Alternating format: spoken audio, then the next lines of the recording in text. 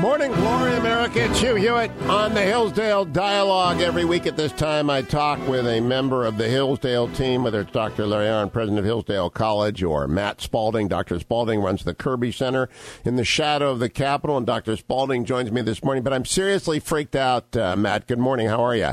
Good morning. How are you? Well, I was fine until I just saw a picture from the opening ceremonies in South Korea of the Olympics. They got 1,200 drones up in the sky to simulate a snowboarder about the size of 600 feet tall. And if people go to my Twitter, it's like the Attack of the Drones. They have a snowboarding drone machine, 1,200 drones choreographed. I've never seen anything like this. It's, they're coming for us soon.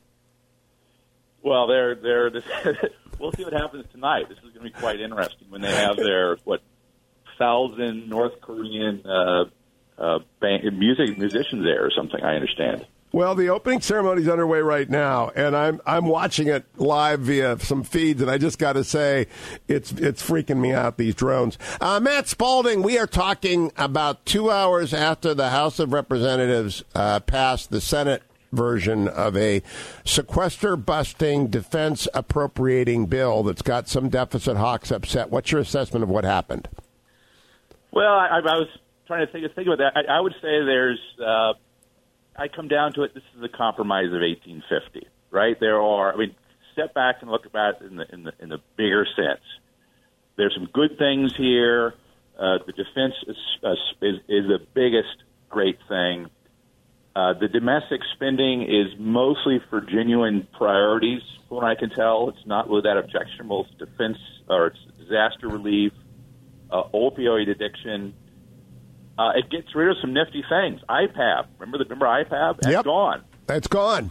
Would you explain to people what that is? And because Obamacare is being taken apart piece by piece, the mandate was taken out by the cotton. Right. So the mandate was taken out. This is the other key piece that was at the heart of it, which was something called the Independent Payment Advisory Board in Medicare. And it would basically decide on whether people would get medical treatment. This was the famous death panel. Yep.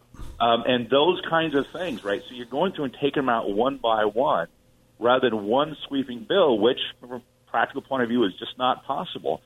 This is a good thing. And so that's gone. And then the other thing that's happened here kind of in the wings is that the Democratic Party folded again on using DACA as leverage.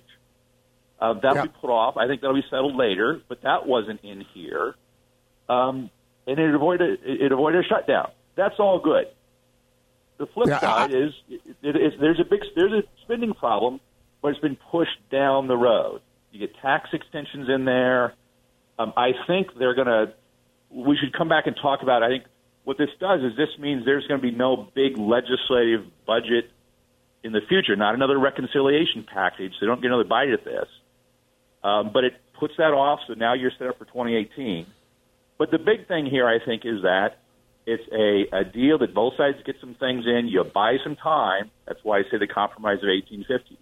You buy some time. The big questions aren't solved, but politically, I think this is actually quite good for the Republicans, and it's excellent for Trump.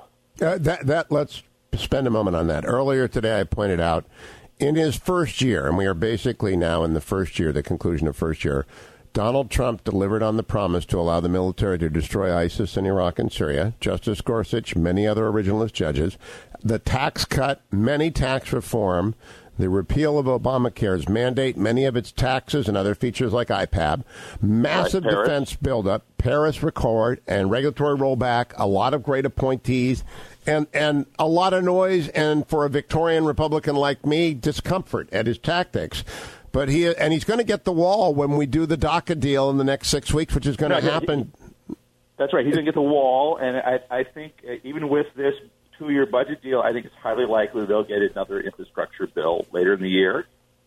And then there's some things brewing on trade. It might not occur through the legislature, but he's doing that too. This is a guy who, despite all the objections to him, as you say, people don't like this or that, he's actually doing what he ran on. And he didn't run as a fiscal conservative in that sense.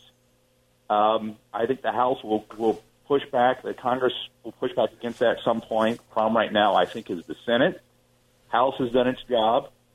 But if you play this out over time, I think what we're seeing is that Trump is keeping his promises, but it's also a strategic ordering, right? He wanted to start by going after the big things. He got his promises, but he's also going after the regulatory state, who are his enemies, and he's also trying to undermine and divide the Democratic Party, his opposition. After he's done that, then the question is, where does he go next? Now, the New York Times is reporting at this hour that the president is angry with the chief of staff over the Rob Porter fiasco. And it is a fiasco. There's no denying it. He should not have been in the White House. The FBI full-field background investigation should have been pushed to the top. Somebody dropped the ball here. Nevertheless, John Kelly's brought a lot of order to the White House, but it is reported that the president called Reince Priebus to talk about bringing in Mick Mulvaney to be the chief of staff. Mick Mulvaney gets every job nobody else wants to do, apparently. What do you think of that? Well, I got to say, Mick Mulvaney is he is doing great. I think he's probably where he ought to be. He right now is the sharp edge of the sword when it comes to getting control of the regulatory state and the budget. The executive order that the president issued about going back and reviewing all of your departments that every department head has done, all of those go to Mulvaney at OMB. He's now at CFPB, which is a model. He's turning that into a model of how to deconstruct the state. So I'm mixed. My initial reaction is I kind of like it where he is right now. He's very talented. I'd rather have him cutting budget and controlling things. He's a numbers guy than in the middle of all that myself. Yeah, I personally, I don't know enough facts about Porter. I know he should be gone, and he is gone.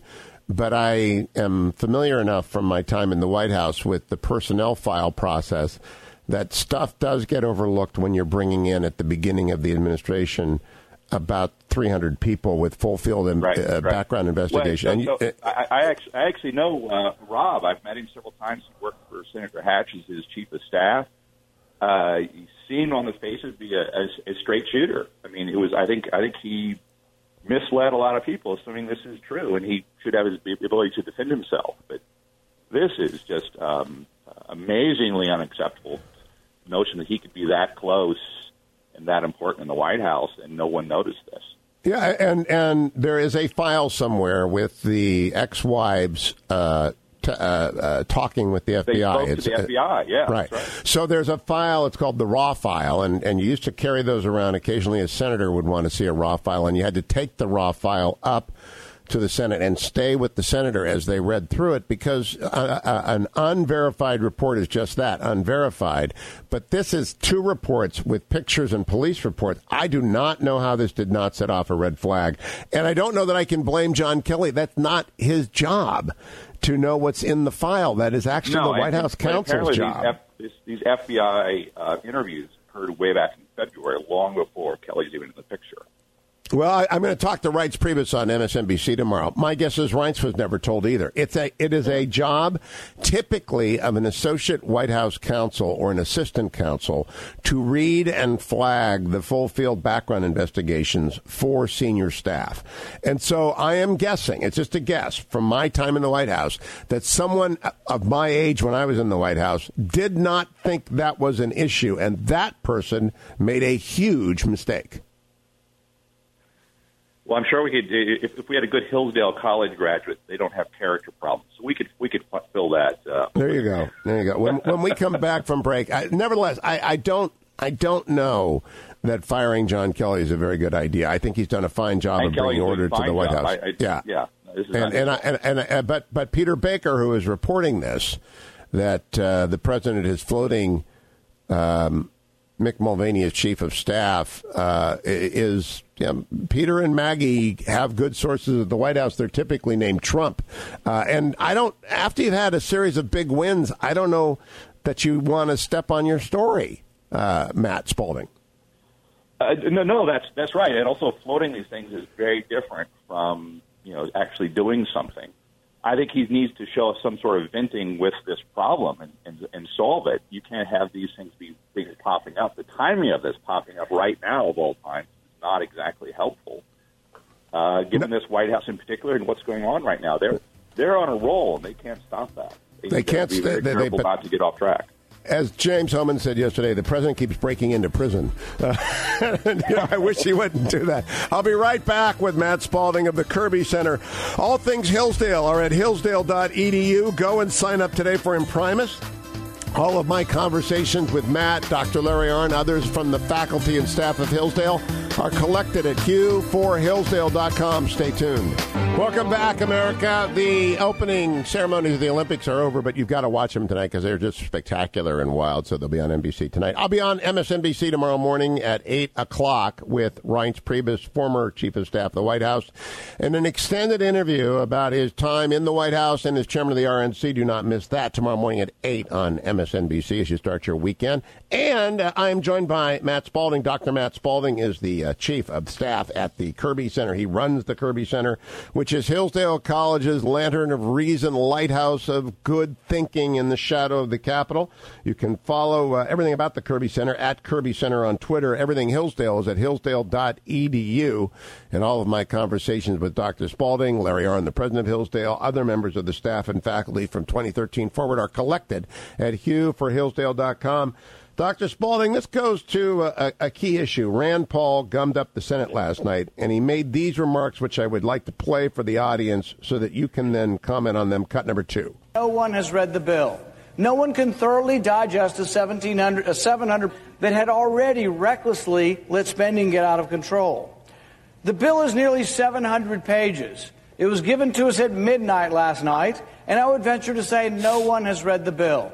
No one can thoroughly digest a 700-page bill overnight, and I do think that it does things that we really, really ought to talk about and how we should pay for them. One of the things this bill does is it's going to add $500 billion in spending over a 2-year period. This bill increases spending 21%. Does that sound like a large amount? Anybody at home getting a bonus or an increase in your paycheck of 21%? And yet your government's going to spend 21% more without really having a full debate, without having amendments. The exchange you just watched was me asking to have a 15-minute vote. I've been asking all day. I've been asking all week for it. We could have literally had dozens of votes today, but we squabble because people don't want to be put on the spot. So the reason I'm here tonight is to put people on the spot. I want people to feel uncomfortable. I want them to have to answer people at home who said, how come you were against President Obama's deficits, and then how come you're for Republican deficits? Isn't that the very definition of intellectual dishonesty? If you were against President Obama's deficits and now you're for the Republican deficits, isn't that the very definition of hypocrisy? All right, now let me, Matt Spalding, it's not actually. The definition of hypocrisy, in my view, is knowing the rules of the Senate and then pretending like they don't apply. What do you think of that? No, intellectual dishonesty is going on as if there's something real happening when it's actually not. So on the one hand, a lot of the particulars that Rand Paul is pointing out, this is a big piece of legislation.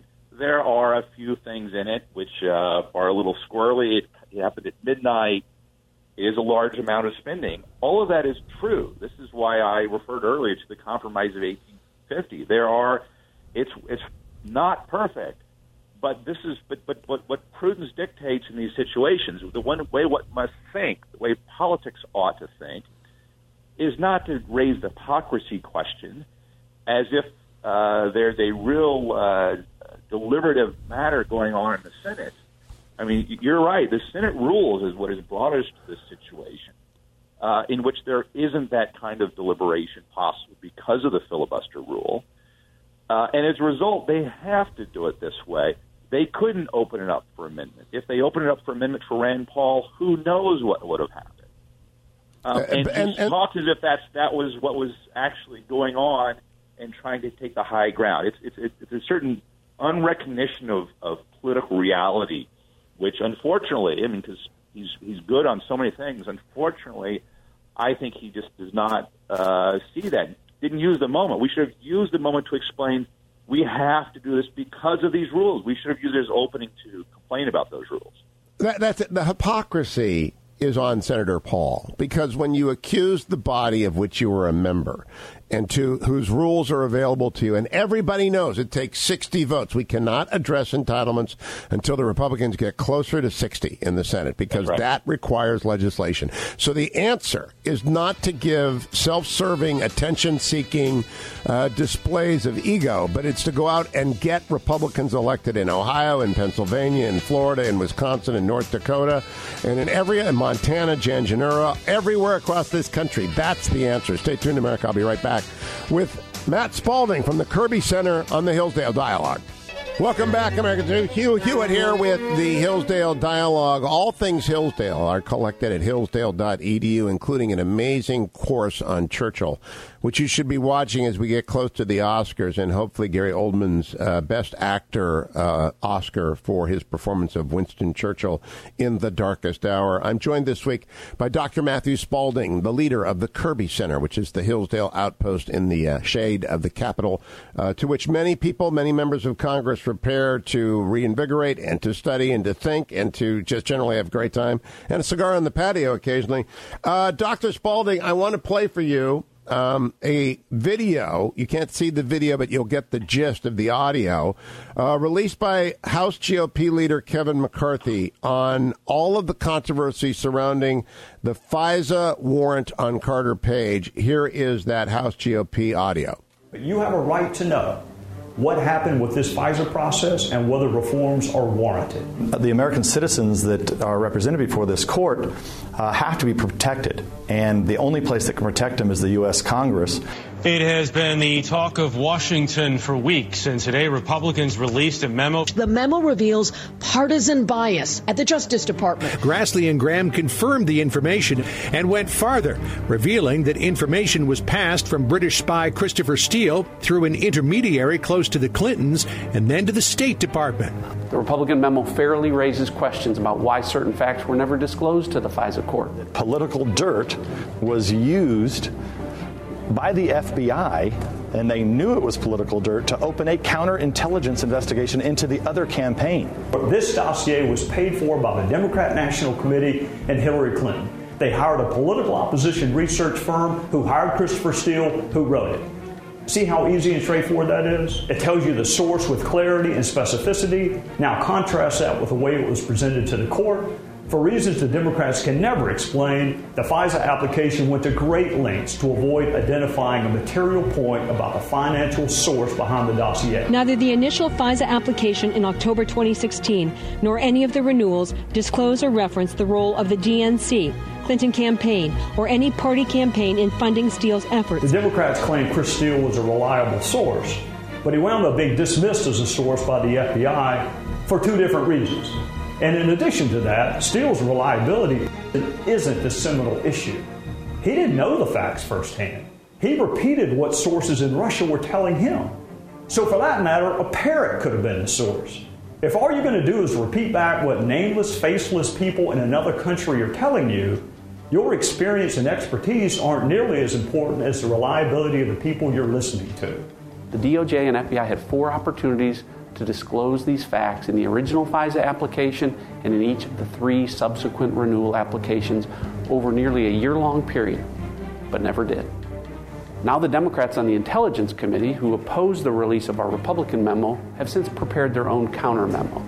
Every single Republican on the House Intelligence Committee voted to release the Democrat memo. Every single one. On the other hand, not a single solitary Democrat voted to release the Republican memo. Not a single one. The lead Democrat most responsible for the drafting of the Democrat memo is Representative Adam Schiff.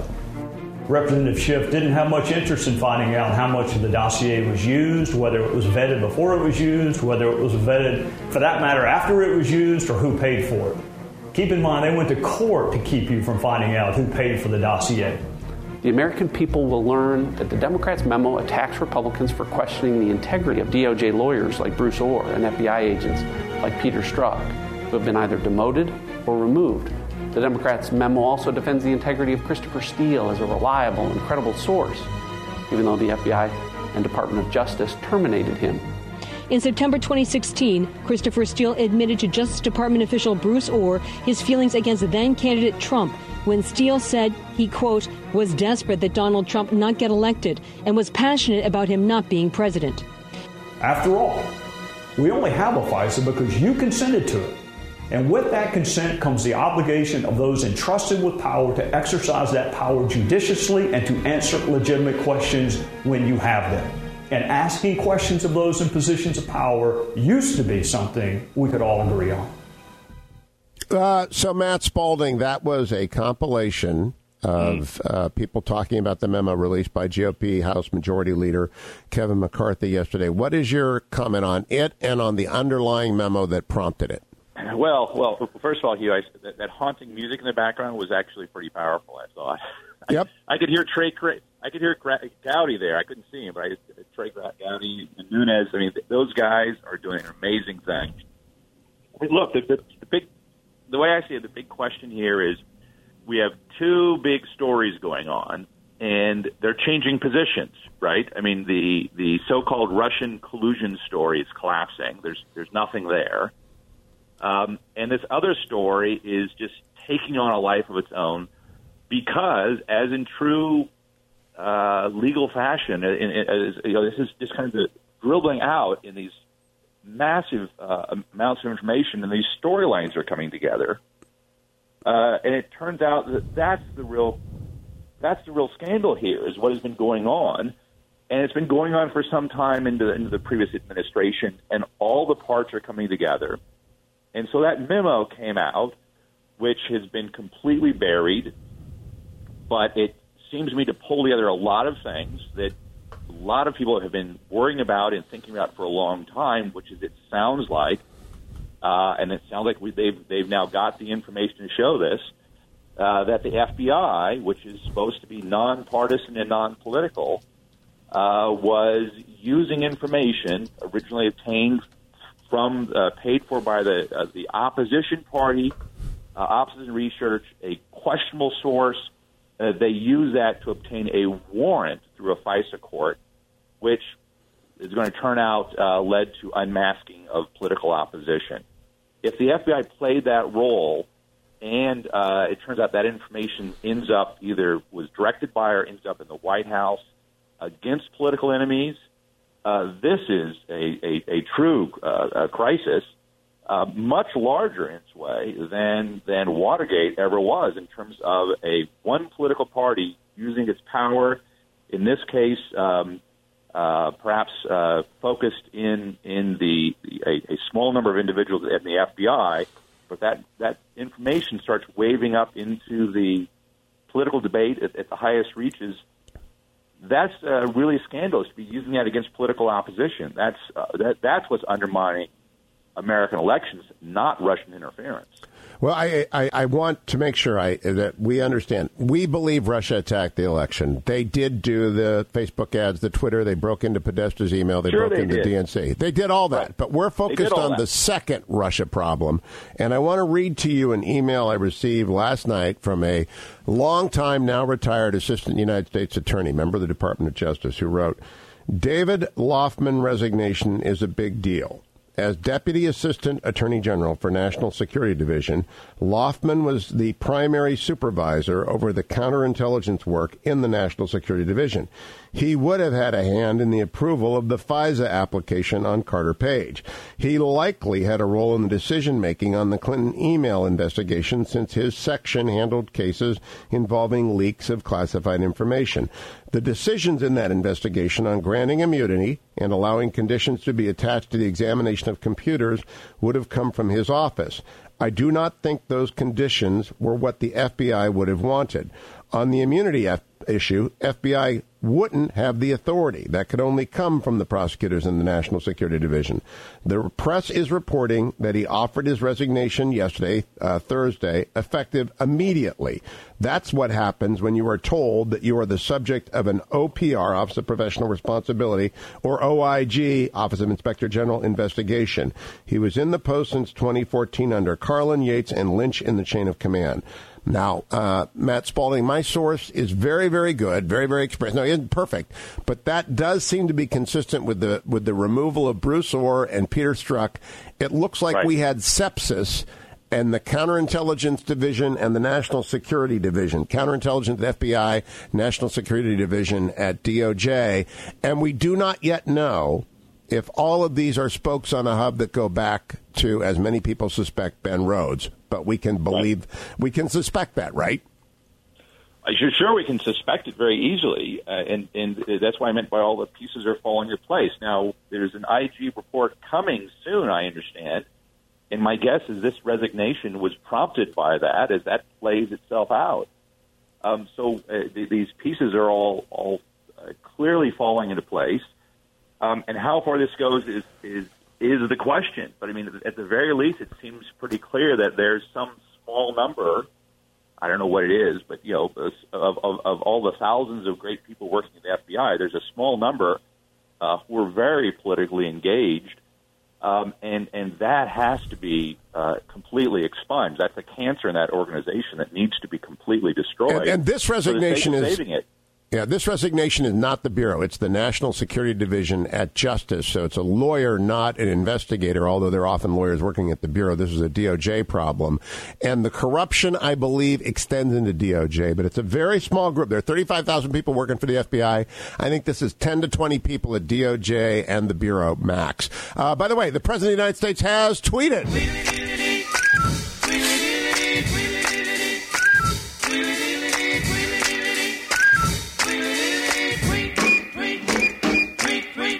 Just signed bill, writes the president. Our military will now be stronger than ever before. We love and need our military and gave them everything and more. First time this has happened in a long time. Also means jobs, jobs, jobs, and caps. Matt Spalding, that's the president's latest tweet. What do you think? Well, he's right. I mean, look, his numbers have gone up. What is he, almost approaching 50%?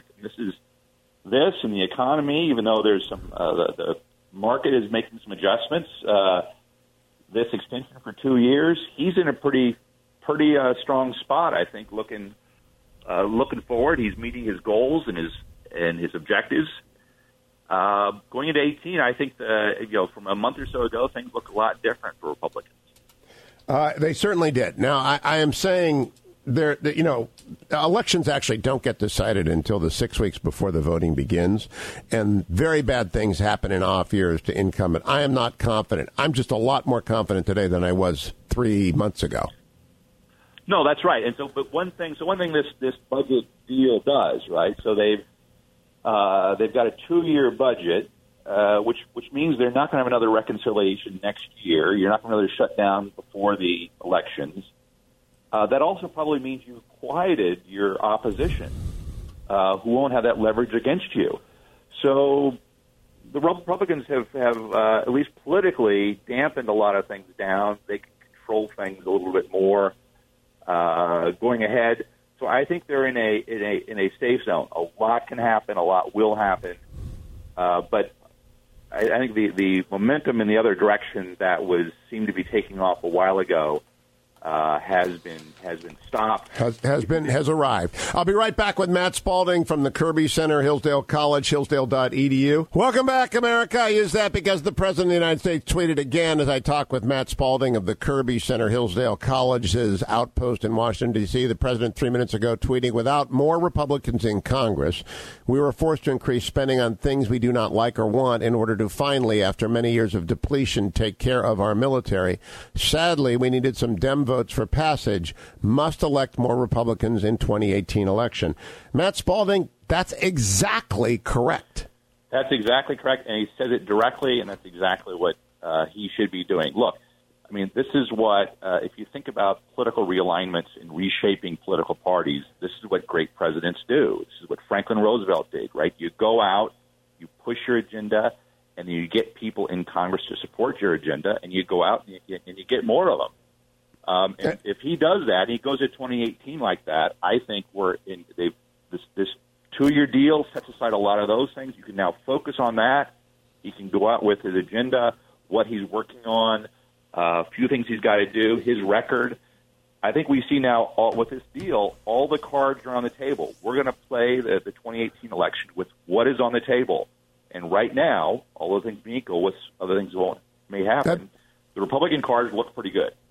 This is exactly what I think they need to do for the next 7-8 months, which is to list the accomplishments: the defeat of ISIS, the tax cut, the tax reform, the piecemeal repeal of Obamacare, the regulatory rollback, the exit from Paris, the upping of the defense budget, the repeal of sequestration, and just say it again and again and again. And if you want to tackle the underlying big problem of entitlement, we need more Republicans. Right. That's more. That we need more Republicans in the Senate. It is very simple. The Democratic Party is a party of the left. They believe in single-payer socialism and massive deficits and no defense. The Republican Party is a party of the center-right, and it believes in the opposite of that. And that's a pretty basic appeal. Do you think he can carry through on that, Matt Spalding? Because he likes the noise. He does like the noise, and that's always going to be a temptation. But I think things are getting better, and if he plays this out, consistently working with Congress as a unified message, I think he's in a very powerful spot. And I think he likes to win. I think Congress likes to win, and the American people like to win. And I think that they keep this momentum going, which this deal did, despite things in it that push off the need to address spending, for instance. That's what this deal did. They'll continue with that, and I think he'll get the momentum. He'll like that. And that's good for the kind of politics he wants to play. Now, I want to go to the military parade. If they ran this on the 4th of July and they raised money for the Semper Fi Fund and Fisher House and they allowed the American people to thank the men in uniform and the women in uniform, I would be all in favor of this. But the left is attacking it because they seem to think Trump wants a Soviet-style stand on the top of the Presidium and look at rockets. I don't get that at all. It really does reveal a pretty fundamental division in the country when some people don't want to honor the military with a parade. I think, once again, it proves that Donald Trump has got a very good ear for political opinion. It was a brilliant move because whether it happens or not, it's positioned things very nicely because it drew out all the critics who immediately started going after it because they think this is a sign of him wanting to be a despot. And it allows him to say, what's wrong with a good patriotic show of our military, to honor them, and we can do it. I mean, the anniversary of World War I is coming up. We could pick an appropriate occasion. Instead, he could say, let's not do it in Washington. Let's do 50 of them in every state, right? That's a great idea. Into a bigger thing. And I'll go to them. Invite me. I'll come. Right? And by the way, brilliant. I think most Americans would love to come and applaud the military. I mean, because every time I run the Semper Fi Fund, we raise tens of thousands of dollars every time I do that because people want to say thank you. They don't have the occasion to do so. And if it's run the right way, and I think he would run it the right way, but everyone instantly jumped to the idea that he's a despot. You use the right term, and I just think that is such a reflexive, bizarre reaction by the Beltway media elite. And it draws him out. He does best when he puts something out there and they essentially, slit their own necks. I've got to tell you, the wild week that we are finishing, Matt Spalding, with the memo, the counter memo, the revelation that basically, as Speaker Ryan said on this program yesterday, Hillary Clinton paid Russians for information she fed to the FBI in order to obtain warrants on former Trump volunteers. That's this week combined with the spending bill. I don't know how anyone says Donald Trump didn't have a great week. No, I had a great week, but also I think looking back now, this is a monumental presidency. It already is. And where this is going, any critics of his, any critics of who are nervous about this, who still don't like certain aspects of him, should see where this is going and potentially where this could lead to in these elections and beyond. He's made some massive and monumental changes in our politics. I'm a Victorian Republican. I would like him to tone it down, but I cannot argue with the results. The results are there, and my gosh, if Hillary Clinton had been president, wow. Matt Spalding, great to talk to you.